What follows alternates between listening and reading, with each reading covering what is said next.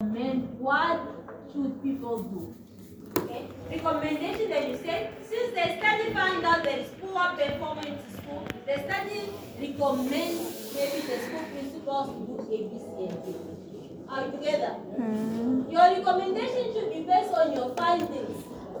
You cannot find that people are not eating for breakfast. Then you say, since my study found out that people are not eating anything for breakfast, I recommend people to be dancing well. How does the dancing has to do with what you find out? So you must say, since the study found out that people are not performing well in schools because of hunger, I recommend the school to come up with different projects that will bring about food so that kids can get satisfied or they can eat something before they come to classes. Yes? Will I just give them a playground or should I go to the school? That's a very good one. Schools nowadays, they are smart. Even the letter they give you, I've been reading the letters they are giving to students. They say, we are giving you permission to conduct your study on condition that after you are done with your data collection and analysis, you come and inform us on your findings and your recommendation. But I know some students don't go back. Okay? But as I said already, it doesn't make sense for you to say there is a problem, but you don't go back to where you said there was a problem for you to make a solution. You said there was a problem of teenage pregnancy at the school, but you have never gone back to say, I have indeed found that there's a problem, but as a student, as a child of this community, or as someone that wants to make change, I think you can look at this following recommendation. It is for them to say, yes, we go with the recommendation, or maybe not implement them. But do your part and go back to the school. Okay? Tell your supervisor to say, I just want to write a summary of even 1 page of my key findings and my recommendation.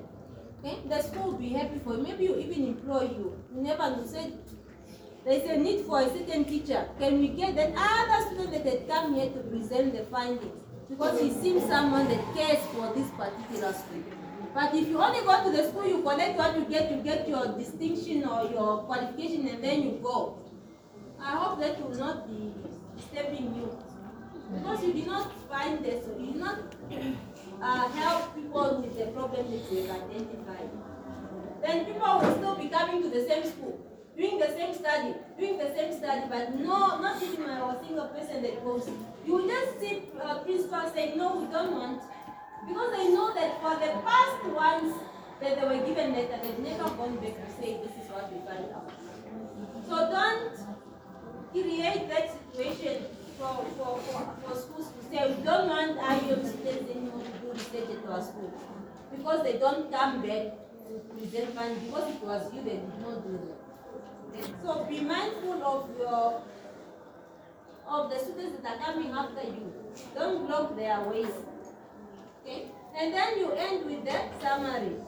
Okay? I already spoke about the appendices that you must attach. That is an example of someone's cover page. Okay? You must also use the same. I've already explained. But that is a sample of a cover page. There's a topic there. There's also, you have seen that they removed the qualification they are not doing. They put their name, they put their supervisor's name, and then they are done. Okay? Are you together?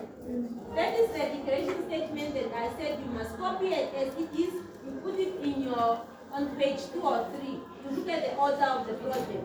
And then you sign. Okay? And then the supervisor also signs. I hope the supervisor does not sign to things that you know you have copied. Sometimes we do plagiarism tests, but it's also hard when you plagiarize on work that was never published. Okay? So let's move to the next part of our class. I know that's why most of you are here. Let's do revision, and you're going to do revision, all of us.